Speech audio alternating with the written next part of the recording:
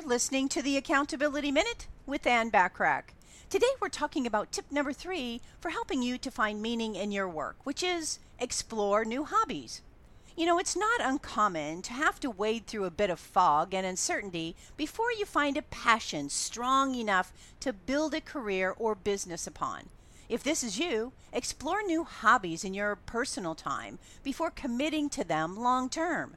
Try the things that pique your curiosity. Even try things that you may not have previously considered until you find something that keeps your interest and passions piqued.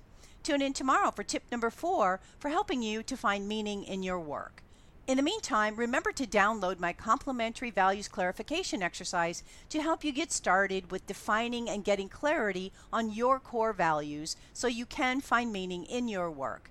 Go to accountabilitycoach.com/values-clarification. I appreciate you listening.